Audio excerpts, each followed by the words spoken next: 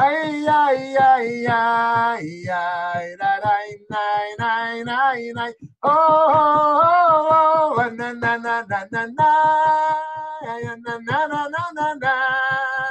Ay, ay, ay, ay, ay, da, dum, diddy, dum, bye, boom. Diddy, dum, day, na, na, na, na, na, na, na, na. Nine, nine, nine, nine, nine, nine.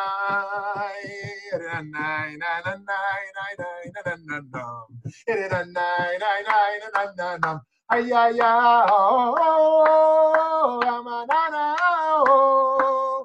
Ay, ay, ay, ay, ay, da, da, da, da, da. Ay, ay, ay, ay, ba, ba, ba, ba, ba, ba. Na, na, na, na, na, na, na.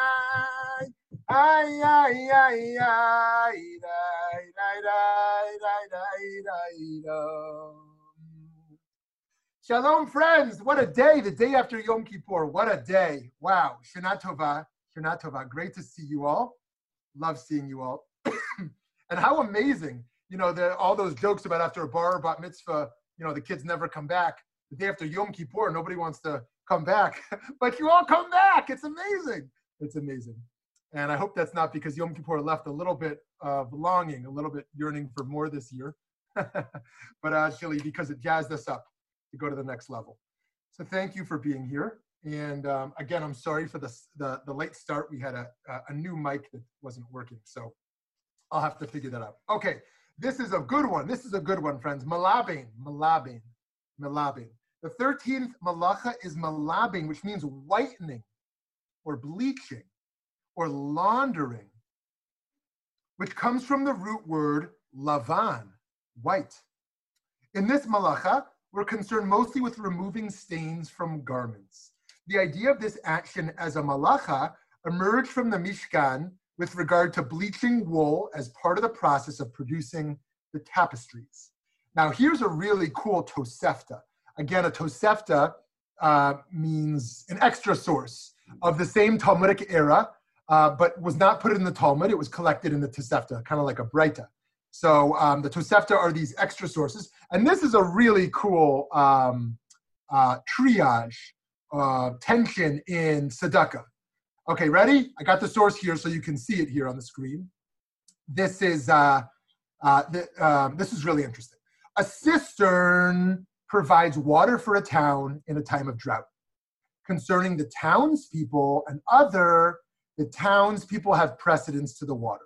Okay, so let's flesh that out. What that means is there's a limited amount of water, and you have to decide whether to give it to your local folks or to people of another town. Everyone agrees local comes first. Okay, here's the second paragraph.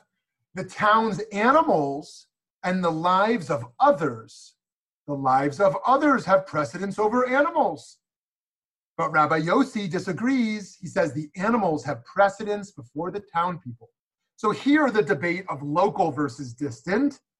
The rabbis agree human life takes precedence over animal life, and thus we give the limited supplies, to other human beings, even though they're not local. But Rabbi Yossi disagrees. He dissents, and he says that local still prioritized over the distant, and so we help local animals over people of another town. Okay, here's the third paragraph. The animals of the town and the animals of other towns. Okay, animals of the towns, people have precedence. No machloket, no disagreement. If the issue is only local versus distant, everyone agrees local first. Okay, but now here comes another disagreement. The last paragraph, the lives of others and the laundry of the town. The lives of other have precedence to the water. Rabbi Yossi disagrees. He says that the laundry of the townspeople come before the lives of the others. Okay, very interesting. So this last paragraph, the rabbis say, again, human life matters more than laundry, our topic of today. And yet Rabbi Yossi says actually local matters more. And so your own laundry matters more than humans who are far from you. Okay, I hope in our discussion we'll return to this source if you have thoughts or questions on it. Now, it may seem clear to us that the main rabbinic thrust here is the one we agree with. Human life is more valuable than animal life. Human life is more valuable than laundry. And so whether they're near or far, we should choose human life. And yet, what is it with this Rav Yossi here who thinks that our own matters more? Our own animals over those distant humans, our own laundry over those distant humans. That may seem repulsive. However, don't we all kind of live like that? Literally, all of us? Don't we all allocate funds to the machines, the detergent, and the water that clean our clothes? Funds that could have easily been donated to save lives of people in deep poverty in the global south? We wish for our clothes to look good and smell good. How much is that actually worth to us? Did you ever buy a dog for $500? Did you ever spend a few $100s a year on a pet food? Pet food that could have easily been allocated to save human life? How did you decide that money towards an animal life actually is more important than a human life? So here we see actually the abstract butting up against the actuality today of how we allocate funds. And so Rav Yossi seems to be the descriptive, how we live, whereas the rabbis seem to be the prescriptive. Okay, moving on from this issue of laundry. Because Lavan, again, our malach is malabein, which means laundering or whitening, and because that comes from Lavan, meaning white, we might explore what does white symbolize in Jewish thought. Let's start with the idea of aging and wisdom, because it's the most obvious to us. Over here, this comes from Bava Metzia, 87a, this Talmudic passage I'm going to read from. AJ, if you go back one slide. And Abraham became old. Actually, right here is great. And Abraham became old, it says in Genesis 24:1. Until Abraham, there was no old age. That's interesting. So that one who wished to speak with Abraham might mistakenly find himself speaking to Yitzchak. Or one who wished to speak with Yitzchak might mistakenly find himself speaking to Abraham. Because people didn't age. You couldn't tell who was the father and who was the son, who was the mother and who was the daughter. But when Abraham came, he pleaded for old age, saying, Master of the universe, you must make a visible distinction between father and son, between a youth and an old man, so that the old man may be honored by the youth. God replied, as you live, I shall begin with you. So Abraham went off and passed the night and arose in the morning. When he arose, he saw that the hair of his head and of his beard had turned white. He said, Master of the universe, if you have given me white hair as a mark of old age, I don't find it so attractive. On the contrary, God replied, the hoary head is a crown of glory. Okay, so here in rabbinic thought, or some might say in rabbinic imagination, they suspect that Abraham pleads with God to look older. That kind of seems strange in our own era, our own backwards era, where looking older is a sign of decay rather than of wisdom. Everyone wants to look young, right? Youthful looking is the attractive looking in our current society, right? And so Abraham says, I want to look old because I want there to be distinctions between seniors and juniors. And so make me look old. But then God makes him look old. He says, what did you do to me? Right? And God says, don't worry, this is a crown of glory. This is a crown of glory. The whiteness here is a sign of age, of maturity, of wisdom, and of a crown of glory. God loves the maturity and the wisdom that comes along with age, and the color white here represents this process. But thinking about the whitening of hair with the passage of time allows us to focus not so much on age, but rather on the wisdom for which the whiteness serves as a metaphor, as the sages emphasize in another story here from the Talmud tractate of Brachot, 27b until 28a. Rav Elazar's wife says to him, you have no white hair. He was 18 years old that day. And a miracle was wrought for him, and 18 rows of hair on his beard turned white. That is why Rav Elazar ben Azariah said, behold, it as if I am 70 years old. And he did not say simply 70 years old. He said as if, which is to say that they suspect he's 18 years old, and yet his wife prays for him that he has a miracle, that he now has the whiteness in his beard and hair to show his maturity. We might also consider the idea of Lavan as light represented by the moon, which we call in Hebrew Levana, right? The sanctification of the moon, called Kiddush Levana, right? Lavan, it's called the light in the sky, right? We look up into the starry night and witness marvelous revelation and the blessing of light within the dark. We gain hope from the whitening or the lightening of the sky. And we understand that wisdom and hope come not only from inherent light, such as that in the sun, but also reflected light, shared and dispersed light, wisdom and insight of a quality worthy of being shared and dispersed, that the moon symbolizes. On the other hand, there's also the idea of white as representing a plague. A plague. What comes to mind here? Here's what it says in Numbers chapter 12, Bamidbar chapter 12, verses 1 to 15. Miriam and Aaron spoke against Moshe. They spoke Lashon Hara concerning the Cushite wife he had married. They said, has God only spoken through Moshe in prophecy? He's spoken through us as well. And God heard. And God said, now hear my words. If there shall be prophets among you, I appear to them in visions. I speak to them through dreams. Not so my servant Moshe.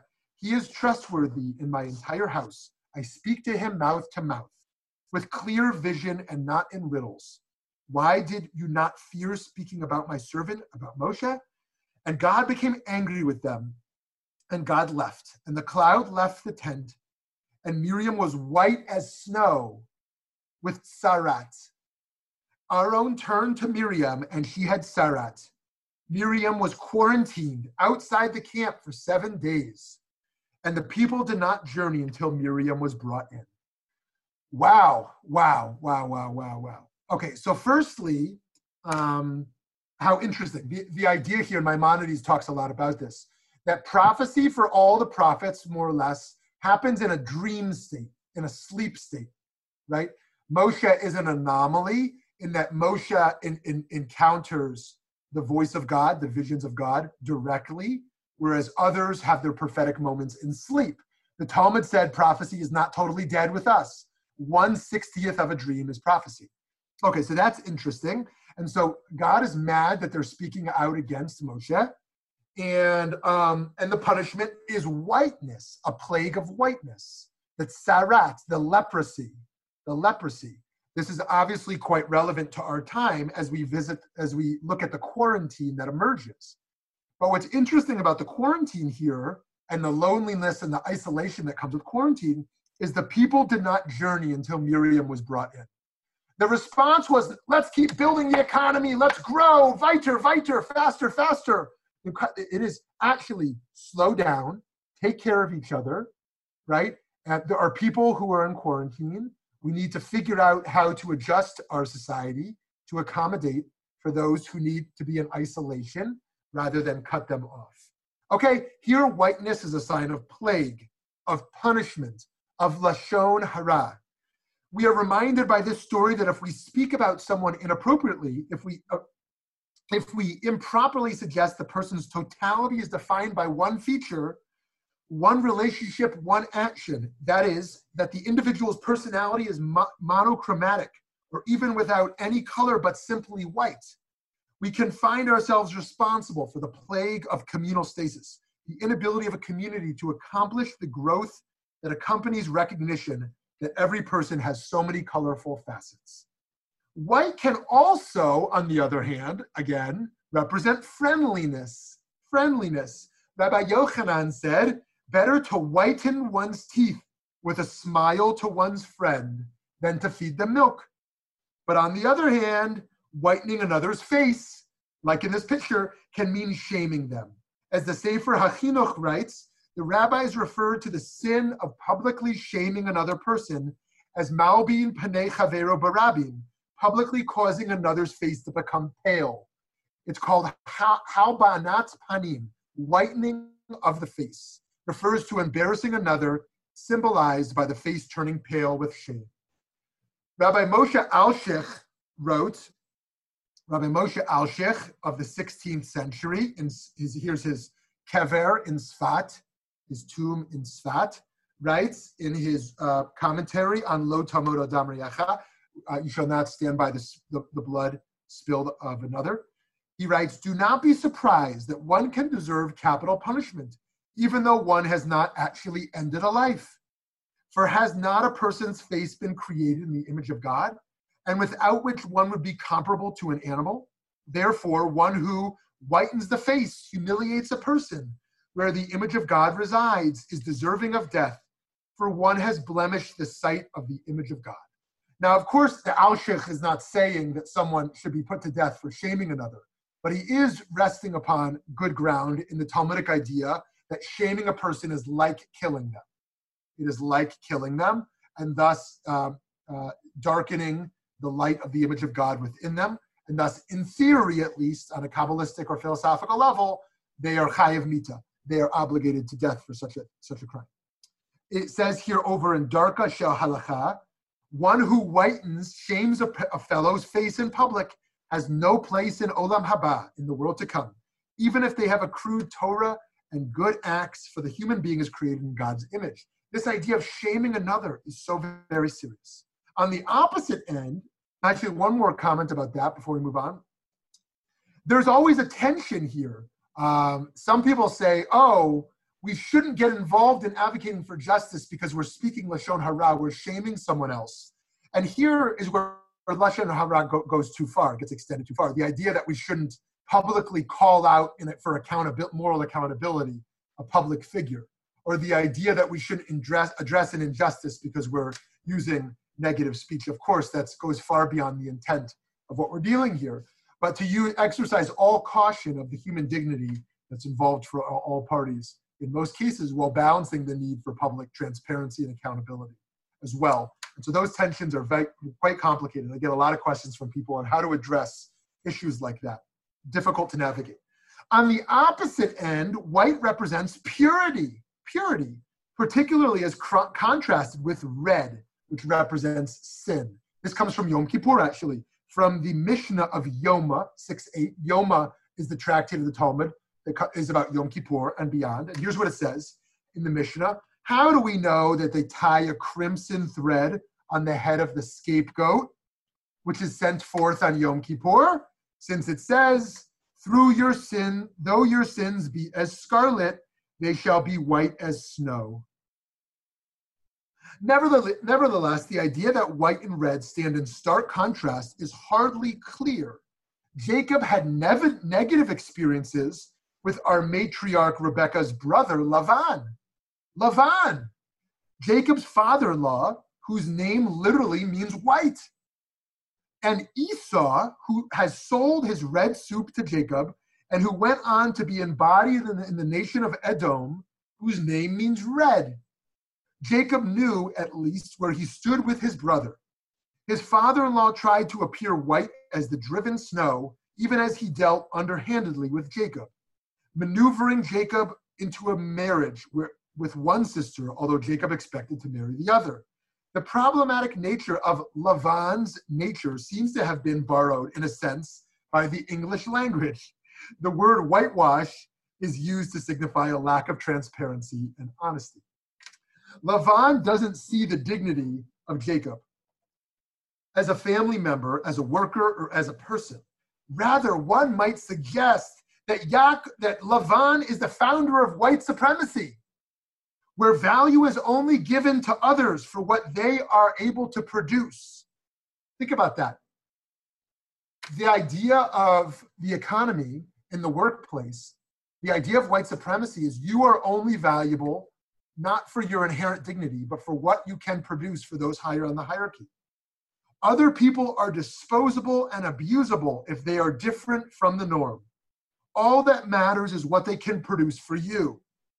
In the Pesach Seder each year, we read about how Lavan is the paradigmatic anti-Semite.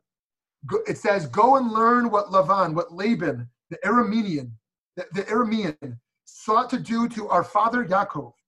A Pharaoh made his decree only about the males, whereas Laban sought to destroy everything. We can learn from Laban about the history of the Jewish people and the threat that still remains today. In the book Skin in the Game, How Anti-Semitism Animates White Nationalism, Eric K. Ward writes, American white nationalism, which emerged in the wake of the 1960s civil rights struggle and descends from white supremacy, is a revolutionary social movement committed to building a whites-only nation. And anti-Semitism forms its theoretical core. The last part, anti-Semitism, forms the theoretical core of white nationalism, bears repeating. Ward argues here that white nationalism is a genocidal movement fueled by anti-Semitism. We must remember that equating whiteness with purity is socially problematic, just as the idea of light and dark can be concerning. We can't explore the process of whitening without looking at the reality of whiteness in people. White people often talk about people of color and discuss blackness, but have white people grappled with our own whiteness? What does it mean to carry the privilege of whiteness? Does complicity come along with this privilege? How might one leverage their own power to amplify, access, and deepen potential for those without that privilege? Sometimes those who seek to shame others have their own internal work to do. Sometimes they might consider refraining from externalizing their pain and rather holding their pain instead. Consider this short teaching from a Hasidic teacher, Rabbi Usher Freund. A tale of one who had a stone within their hurt. And it hurt them, and they grew bitter, and they sought all sorts of ways to throw away the stone, and nothing worked until they came to a wise man who told them, stop trying to throw it away, carry it. We can't throw away the hurt, we have to learn to carry it. We need to carry our pain rather than throwing it away, even as we have to be careful to avoid hiding it, making it invisible in the sense of being without color or only white when we have to let it out. Each of us is given different challenges, different opportunities to serve, and different spiritual paths. Consider the pluralism taught here by Rabbi Akiva Eger. The Gemara says at the end of Masechet Ta'anit that in the future, God will have all the tzaddikim, all the righteous ones, dance in a circle with God, sitting in the center of the circle in Gan Eden, in the Garden of Eden. Each of the tzaddikim will then point to God and say, this is our God, this is Hashem, who we have so longed to behold. What is the symbolism behind a dance that is specifically in a circle around Hashem? Rav Akiva Eger explains the lesson of this dance of the tzaddikim as follows. In this world, every tzaddik has a unique individual approach to serving Hashem. On the surface, every one of them appears to be heading in a completely different direction.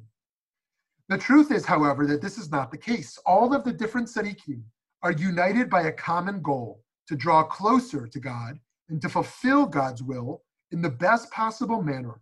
In the world to come, this will become apparent to all, that tzaddikim will dance around Hashem arranged in a circle. In a circle, every individual is facing a different direction, yet they all revolve around the same central point. The tzaddikim, although each has a unique approach, are all trying to accomplish the same goal. Their lives revolve around the same central point, the point where God is sitting. In the world to come, each of them will point to him, will point to the divinity, to her, and announce to all that this is their God, to whom they had strived to come close and serve throughout their lives. This is interesting to think about it at Simchat Torah, although it'll probably look different this year, of dancing around the Torah and thinking how we all have a very different relationship to Torah and dance differently, and yet the pluralism of understanding that each of us has our own path to follow. I recently led a Baal Shem Tov where he said we have to listen to our souls to find our own avoda. Our own service comes from our own revelation, so to speak. So to conclude here, We need not shame others who are on a different spiritual path from us. We also don't have to be embarrassed by our unique calling within our own spiritual path. The malacha of Malabain reminds us of the warmth exuded by the white of our smiles, but also of the pain that can be caused by the whitening of another's face. In cleaning laundry, we think of the resources that are involved in such a process, and we think of all the dimensions of whiteness, actual and symbolic, that emerge in our daily realities. Okay, friends, I'm going to open it up to you. I would love to hear thoughts and questions from you. Rabbi, during the high holidays, there are many people who wear a kittel, which is white. So my understanding is that they marry while wearing a kittel, and they are buried wearing a kittel. Love it. Yeah, keep going. So the significance of white in the garment has to be beneficial or good. So where you said that white is also a negative, I'm not seeing that. Okay, great. Thank you for that. Yep. So yes, so parts of the negative dimensions of white we explored are symbolically through the idea of Lavan and through the ideas of white supremacy, and also through the idea of shaming another, the idea of whitening the face of another. And so those were some of the dimensions. And then we saw many of the positive dimensions of whiteness that we explored as a color symbolically and actually, in actuality, that we explored in various ways, such as the friendliness of smiling, of the white teeth that are involved, and a few other ways. Now, what's involved in the kittel's very interesting. And I would add a fourth case. You talked about the wedding, you talked about the burial shrouds, and you talked about the high holidays. There's a fourth custom that emerges that we don't see as often today, but traditionally the person leading a Pesach Seder. Perhaps you had a parent or grandparent who did this, or maybe still someone. My father-in-law does it. It's not something I do. But my father-in-law, if he leads the Pesach Seder, he wears his white kittel. And so so there's a few ideas here. One is the Kohen Gadol, to be dressed like the Kohen Gadol, who's leading the Passover Seder, or the Kohen Gadol in regards to the Yom Kippur service. The other idea is the idea of rebirth, which is symbolized at the wedding, right? We go to the mikvah before the wedding traditionally to represent that it is like a rebirth, just like someone goes to the mikvah if they're converting to Judaism. It's a new birth as they convert to Judaism. It's a rebirth in their start of their wedding, and it's a rebirth after Yom Kippur. One is cleansed with a new beginning, and so that whiteness, that white kittel represents that rebirth. But it also goes in the other direction. The idea, or we've kind of lost this in some ways with burial costs. I mean, it's quite tragic how expensive burials are. The costs of burial, the cost of the stone, the cost of the tomb, of the casket, the cost of all the procedures involved. If you didn't read Erica Brown's book on this, on the cost of dying, it's really very well written and really opened my eyes up to a lot of this and how tragic it is when someone can't afford that, or if they couldn't, or if it's left to their children who can't afford that, or to someone else. Or if they choose cremation only as a cost-effective, cost-accessible form. But going the reverse direction. Oh yeah, I'm sorry. So to complete that thought there, the intention there is that everyone in an egalitarian fashion should be buried the same. No one should have more fancy stones or more fancy caskets. Nobody should be dressed in gold or in jewelry, right? Everyone should be buried only in their kittel, only in their white burial shroud. And that's really humbling, that if someone is very rich or very poor, we all have the same fate in the casket, right? You don't take one penny with you into the casket. It's really, every time I'm involved in doing a burial, or I was just at the cemetery last week doing an unveiling, I'm reminded of the profundity of this reality, which we can never be revisited enough. The idea of what do we actually take with us beyond this life? What is it we're actually investing in? And that kittel in death represents that equality of all human beings and the humility of our life, and that we die and bring nothing with us. And that is the reminder of Yom Kippur and the reminder at our wedding of what truly matters in building a family, what truly matters in making our goals for the year. Yom Kippur, if I had to say it's one fundamental thing, it is a meditation on death. Yom Kippur is a meditation on death. We wear burial shrouds. We don't eat as if we're dead. We don't engage in marital relations or do other things that living beings would do. We confess as if we're about to die, right? We basically do everything we would do like angels or like people who have already passed from this world. Now, this, of course, is not a celebration of death, but rather the opposite. It's an affirmation of life, so that we prepare ourselves for death in a way that reaffirms our commitment to life. And so we could go both directions. It's about rebirth, and thus, when we're buried, the kittel is a sign of rebirth in Techiyat HaMetim or in Olam Haba, or the opposite direction, that we are buried in what we wear on those other days, merely as an affirmation of life itself. And so, so the kittel is quite profound, and I hope we can bring that custom back. In some more liberal circles, it's kind of faded away, and I do think it can be quite powerful to think about clothes. Clothes today, many people think about their individual expression through their clothes. Now, I don't want to write that off as pure vanity. I mean, some people take pride in the idea of what they wear, and I'm not going to dismiss that. But the idea of clothes being the sole or even primary form of individual expression feels problematic. We see this most prominently among teenagers who feel they don't know how to express themselves, and so clothes become so dominant in their lives. And they want a brand to wear. Thankfully, my kids aren't at this stage yet. I'm terrified when they want the $90 jeans instead of the $20 jeans merely because of a tag on the back, right? It's the same with some cars. People want a car that might run just as well, but the name of the car, the brand of the car, gives a different image to it. And so, look, that's not for me to judge. I don't think Judaism is anti-wealth or even anti-public displays of wealth, and yet it is clear at burial that it is opposed to that. If there is any time we can say there is an ascetic ideal where wealth actually is to be downplayed, it is with death. It is with burial. Thank you for that question. I was shocked at my very first funeral in Israel when I moved there. Everybody is buried without a casket, in just a shroud, and it's kind of shocking because they're kind of wheeled in on like a stretcher, and the stretcher is lowered, and then people put earth on it. But hearing you say that about equality, of course, that's really important. So okay. Yeah, thank you, Lauren. Thank you. It's very interesting, actually, this issue in particular.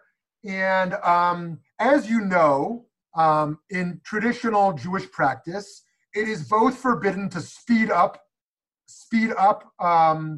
the body's decay or to slow it down, right? Slow it down would be mummification, and speeding it up would be cremation. That's not me passing a personal judgment. It's very personal on how people decide what they want to happen with their body after this life. I'm not passing a personal judgment there. There's a very close member of my family who has demanded cremation after their life for their own personal reasons. Nonetheless, the idea is to return to dust naturally. And that is why there's a little hidden secret that when people aren't looking, as a rabbi, what I'm supposed to do is kick out the bottom of the casket when it's not wood. If it's wood, the person can be in a wood casket. But if it's not wood, my job is to go and kick it out so that there's a ceiling and walls of a casket, but the body itself is directly in the dirt.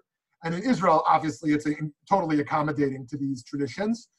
In America, we would want a wood casket rather than a metal one, or to have holes in the bottom of the metal one, such that the dirt, there's a connectivity of the dirt. Actually, related to this, I've done a little work. If you Google it, you can find it easily. I've been very troubled by the idea of non-Jews not being buried next to Jews. Now, I do want to honor the idea of Jewish cemeteries. We have that right for lots of reasons. The desecration of the Jewish dead is long-standing. However, I have deep sympathies for those who wish to be buried next to relatives who are not Jewish. Let me give some obvious examples of what that would look like. One example would be an intermarriage. A Jew married to a Gentile, and they wish to be buried together. And that seems very tragic to be told, actually, we won't honor that request. Let me give another example. A parent converts or a child converts and they want to be buried, mother next to daughter. And that seems tragic to say they can't. And so I don't think the answer is to do away with Jewish cemeteries. I want to honor that.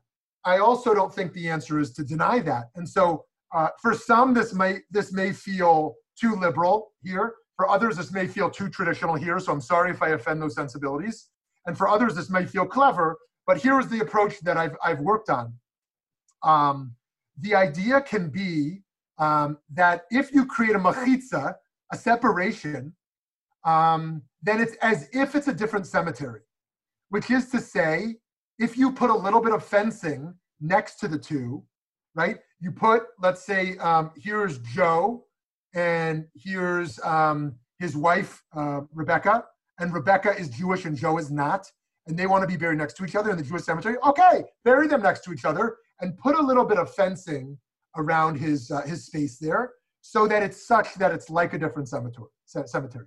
Now, the other legal maneuver I figured out as to how to do that in a way that feels less obvious, there is a concept in Jewish law that underground fencing is also considered as a separation. And so below ground, if you merely put a separation below ground, that was not even noticeable above ground, you now have a separate space as well.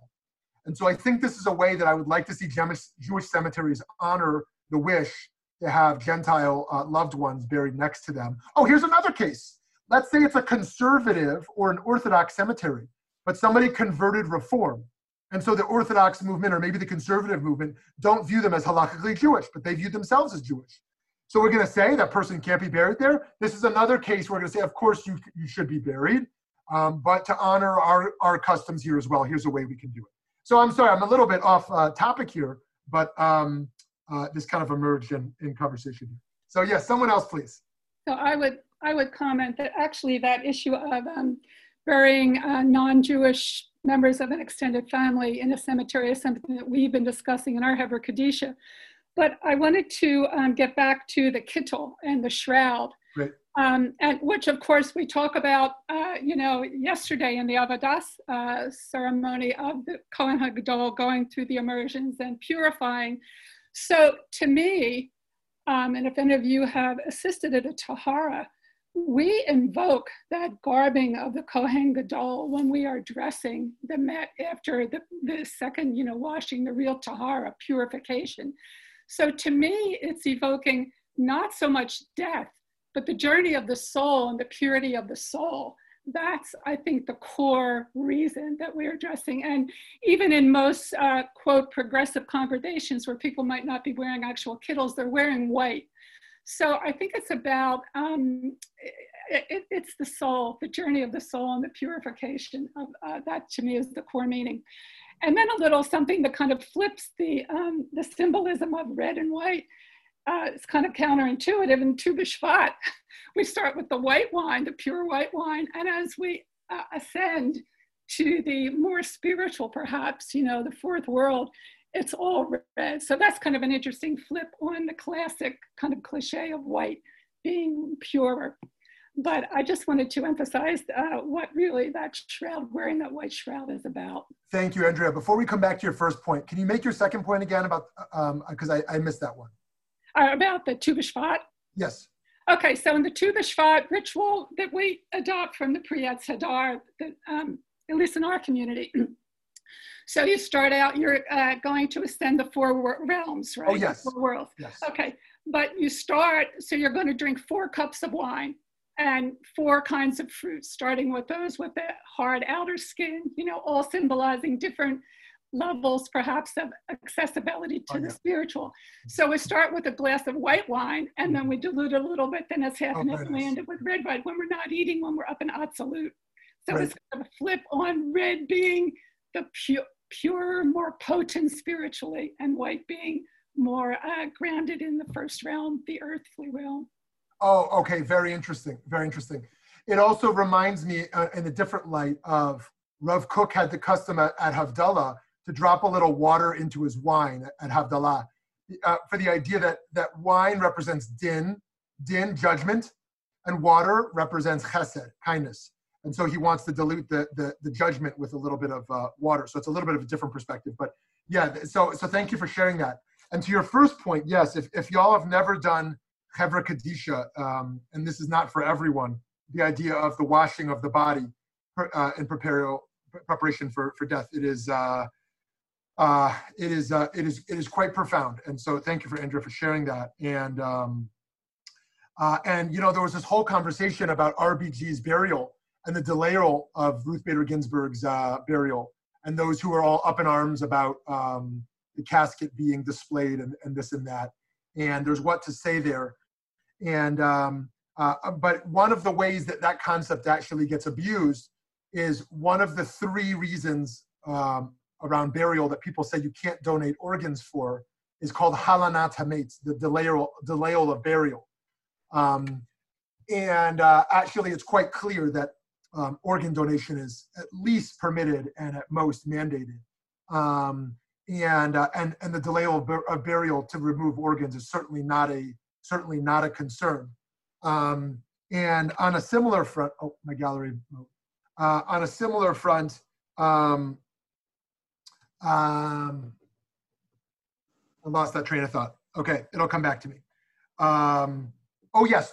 On a similar thought, the idea emerges of, can anyone ever lose their tselem elokim, their human dignity? And one of the classic cases as to why not is the murderer who is put to death immediately should be buried, because exposing that that person guilty of a capital crime and their shame is an attack on their image of God. And so that's an interesting argument for how one cannot lose their human dignity. That even the immediate burial in their case is a mandate. Okay, someone else, please.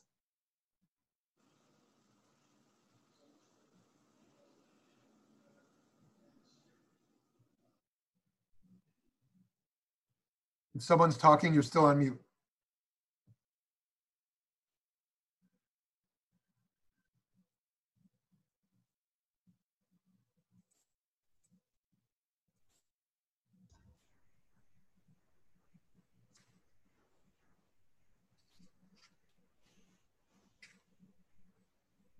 Rabbi, it's Vicki. Hi, Vicki. I just was going to agree with what Andrea said and thank her for her insights. My understanding of wearing white is purity and basically stripping us down to our essence. And essence can be the soul. It depends on where you are spiritually, but I think that's it. And for death, I think it's when you are leaving this world, you're supposed to be stripped down. You are stripped down to your essence. You're not taking anything with you, to that bad joke that people make, but it's true. And you're supposed to leave as you came in. That's how I understand it. Great. You know, I want to thank you for that, Vicki. I want to offer one feminist critique of white as purity, which is probably obvious once I say it. But girls and women who are shunned in menstruation, because the red or the blood represents impurity. It represents uncleanliness.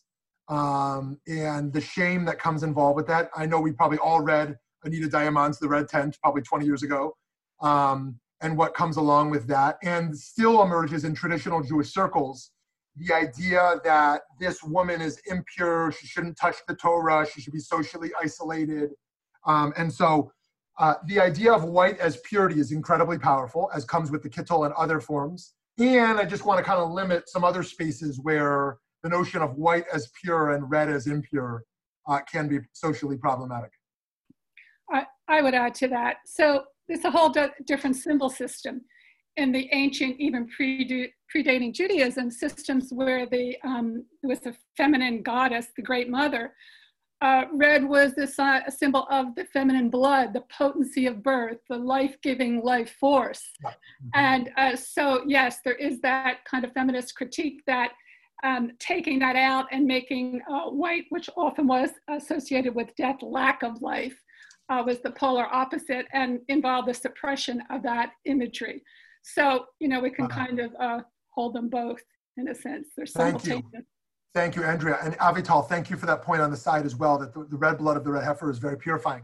You know, one other idea I've had, I've never seen this anywhere else, and you can tell me if you find it compelling or not, is in an egalitarian fashion, it's kind of strange that we draw blood from a Jewish baby boy in a way that we don't with a Jewish baby girl. Now, let me be clear, I am not calling for female genital cutting. By any means, I'm not.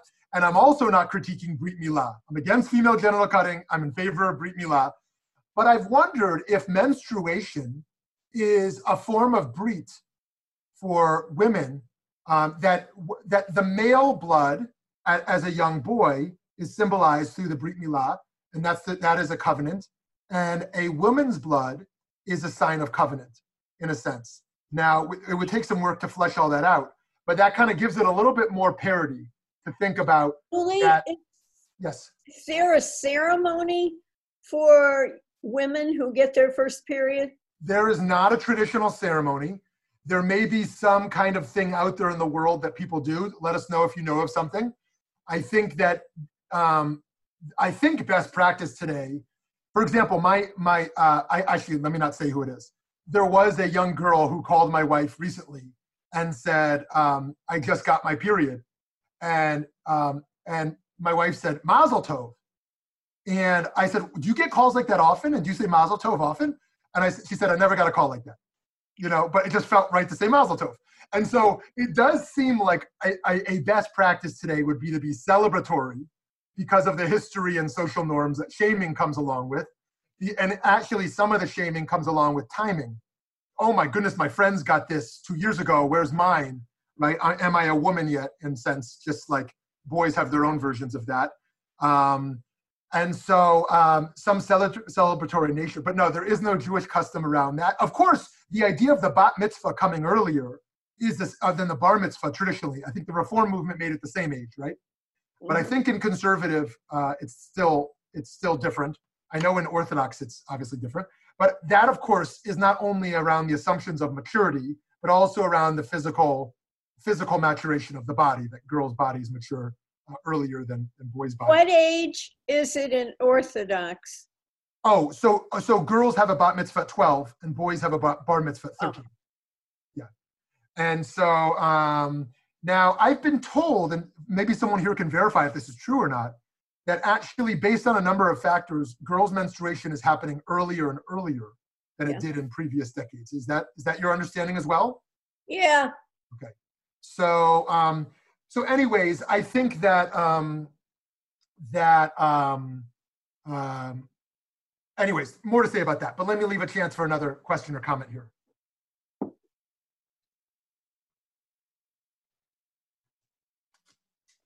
Can I just ask you a quick question? I know we're getting back to burial.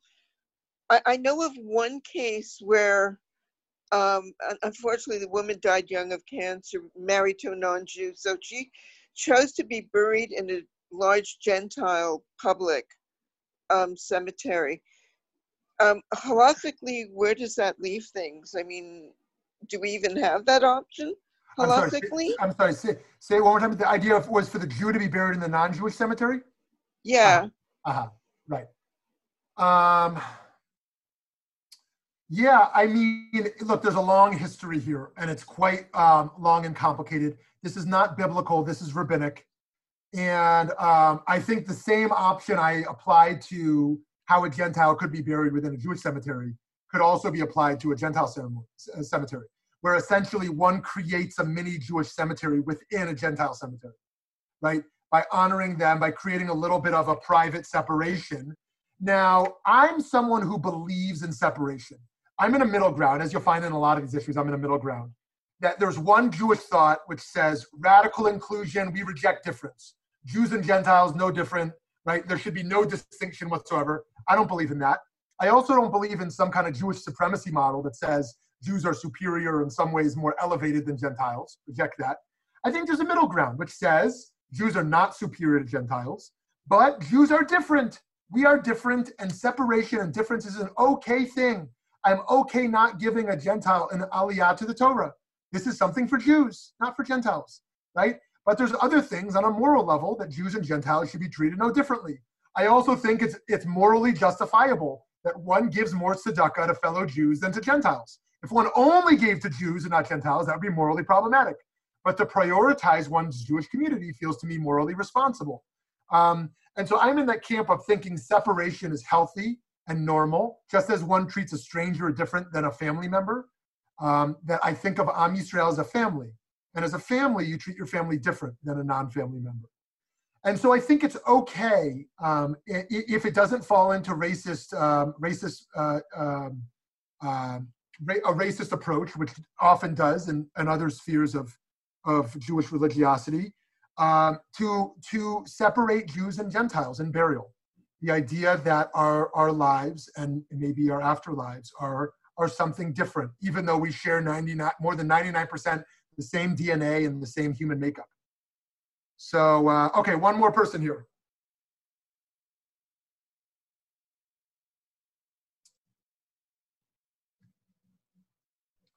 Oh, Nona, thank you for that in regards to the food we eat affecting menstruation. Yeah.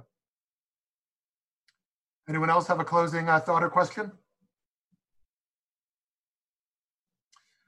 Okay, so on the topic of malabain, of whitening and of bleaching and of laundering, who would have thought that we would have gone in some of the directions we did? When I first looked at it, I said, wow. But somehow we got to white supremacy. We got to triage in tzedakah as regards to this first source in the Tosefta.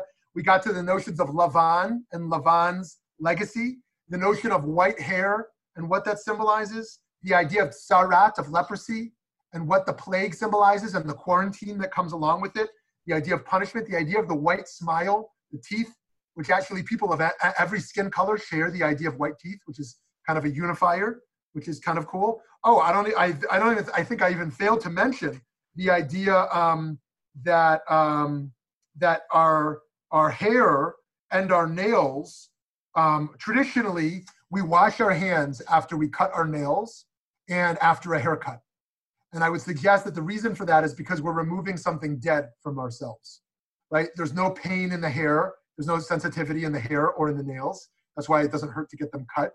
And so it is a separation of death and life, which is why we traditionally wash our hands. Just like after visiting a cemetery, we wash our hands, right?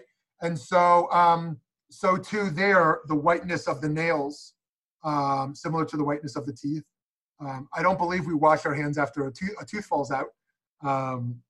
In any case, we followed this path, and we ended in this place with the kittel and thinking about burial and about life and death, which is very fitting right after Yom Kippur, and somehow got to the idea of how do we symbolize the brit for women and for girls, because the Simchat Bat doesn't have a physical manifestation of that, and so there's something to think about there in regards to both honoring the similar approach to covenantal responsibility and relationship, and also the difference, the gender-related difference, or the sexual difference that emerges there from such thought.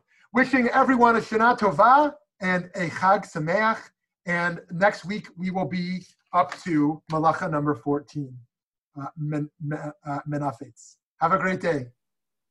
Thank you. Thank you so much.